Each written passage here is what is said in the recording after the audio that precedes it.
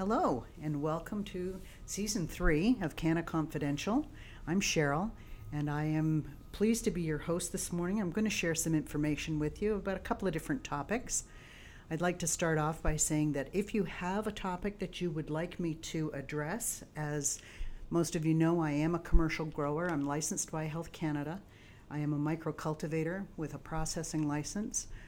I also have medical sales and in the lineup for a sales amendment to sell recreationally. So I have a broad spectrum of information that I can share with you. So if you ever have any questions that you'd like me to go over, you can reach out at admin@cannaconfidential.co. That's not .com, .co. And I'd be happy to I can address you by email, or if it's popular enough, we'll bring it right to the podcast floor. I'm going to talk about a couple of things this morning. I've been asked about genetics a lot lately, and I can't tell you enough how important genetics are. It's key to the success or the failure of your operation. There are people out there that's all they do is phenohunt, and phenohunt is when you identify a strain that you'd like to perfect, and then you breed for the plant. And then you pick the strongest and best plant out of that, and then you crossbreed it again until you get a really strong strain. When you get a strong strain and a strong plant growing, that plant in itself is going to be resistant to disease. And what kind of diseases can you get? You can get powdery mildew, you can get root rot, you can get bud rot. There's all kinds of things that can lean into diseases in the cannabis plant. Pests are also a problem in a cannabis grow environment. If you have a strong strain, you don't have to worry about gnats or whitefly or some of the other pests that can show up. And typically, most growers that I know don't use pesticides. Health Canada really frowns on pesticides. Most of us use a predator type of solution to these bugs that you get. But if you have a strong strain, you usually don't even have to worry about them. A strong strain is usually resistant to stressors as well. Occasionally, you might overwater or underwater, or your nutrient levels might be too high, or you might have temperatures too high. There are certain things that can go wrong inside a grow, but if you have a strong genetic, the plant can override stressors as long as it's not consistent. A one-off, a plant can usually clear it up themselves. So that being said, it's really important that you get a strong strain and get real familiar with it. Remember that high THC isn't everything. There's also the terpene profile, and I believe that the terpene profile is probably even more important than the high THC. Remember, in the CBD plant, you can also get the terpene profile without any THC. So when you're shopping for seeds, don't just look at the THC. Look at the terpene profile, because that's pretty important. Also, when you're shopping for seeds or clones, look at the length of time that it takes to grow the plant. So there's a length of time that you will take let's talk about seeds first. So you'll take the seed and soak it, germinate, and then you'll put it into its growing medium. And then from there, how long does it take to veg? So are you going to go straight to flower with this plant, or are you going to turn it into a mother that you can cut clones from? You want to know how long it's going to take you to get from a 2-inch tall plant to something that you can cut clones from. And typically, you're looking at about a 3-month window for that to happen.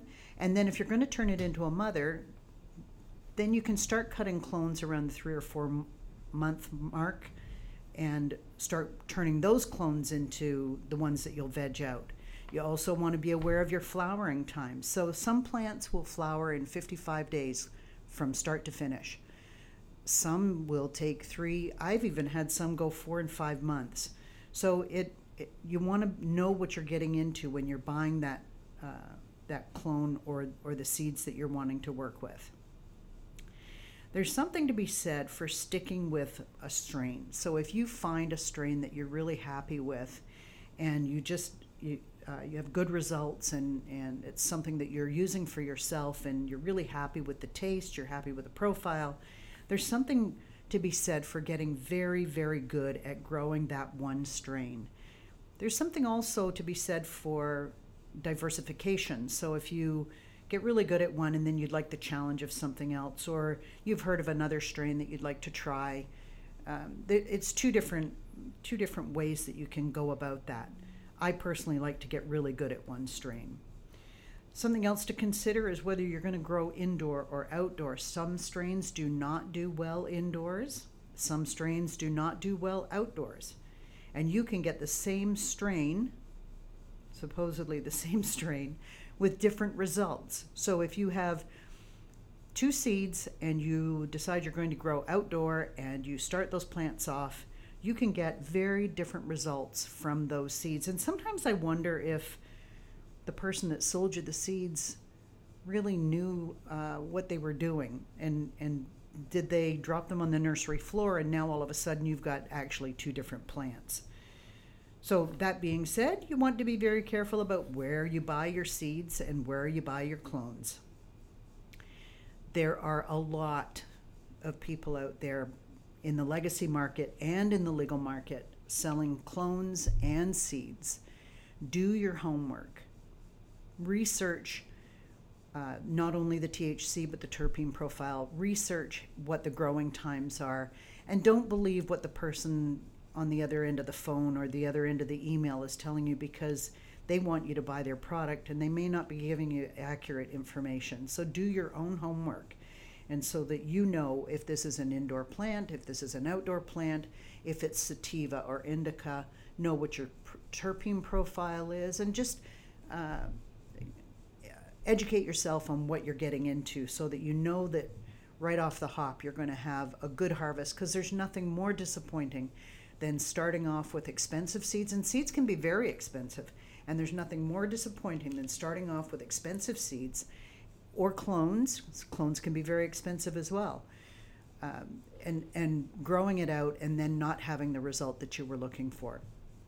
Something else I'd like to mention about clones: when you're buying clones from somebody, you have to be very careful that you're buying something that's coming directly from a mother that was started from seed. You don't want to buy a clone of a clone of a clone of a clone, because the longer it goes on, the weaker the genetic. Now, there's some guys that'll tell you that that's not so. I've done it multiple times and had my product tested by labs, certified by Health Canada labs, that the product, it dilutes over time. So I can grow something out and have it tested, and then I grow out the next set of clones and have it tested, and it's weak. So just be very careful about who you're buying your stuff from. Do your own homework, and be aware of what you're doing. My advice would be to grow your own seeds and clone from your own plants.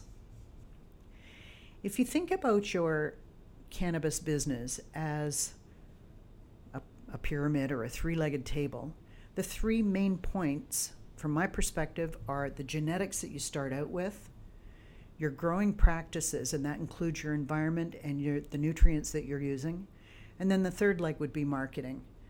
So genetics being 30% of that successful profile, it's really important to make sure that you do your homework and get the right genetics to start off with.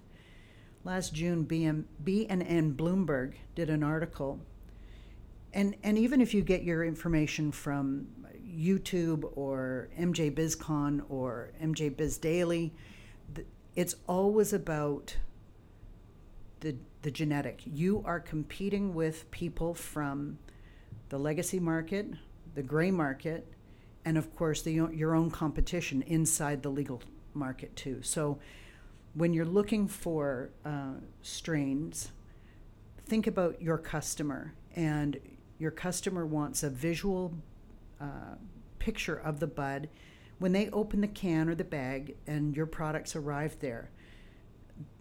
They want a nice, tight, sometimes colorful bud.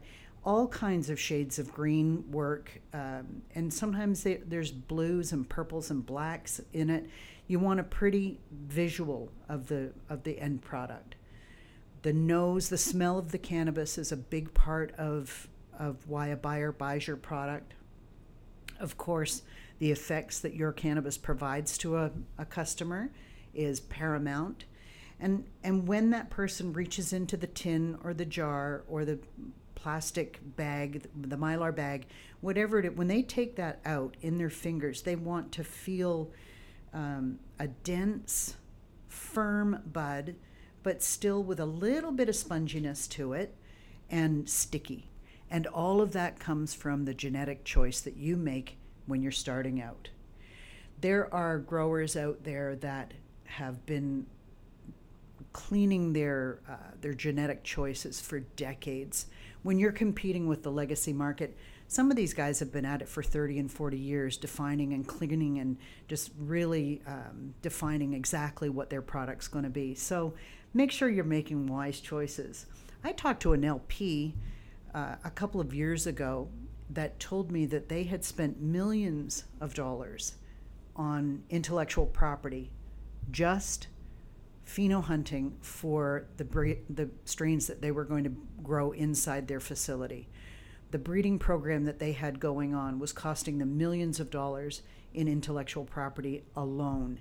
And then they were hoping to copyright, trademark, patent that strain so that they were the only ones that were able to grow it.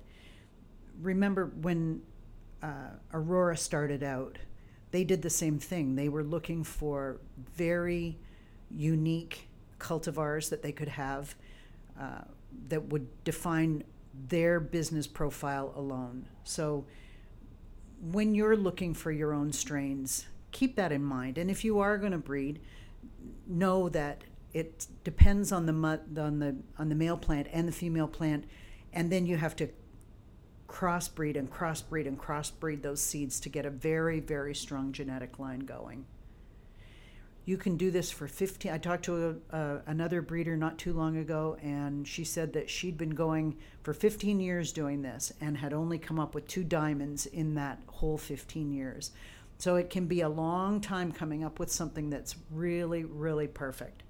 Don't be afraid to roll up your sleeves and take a lot of notes while you're going through this hunt. And good luck with that.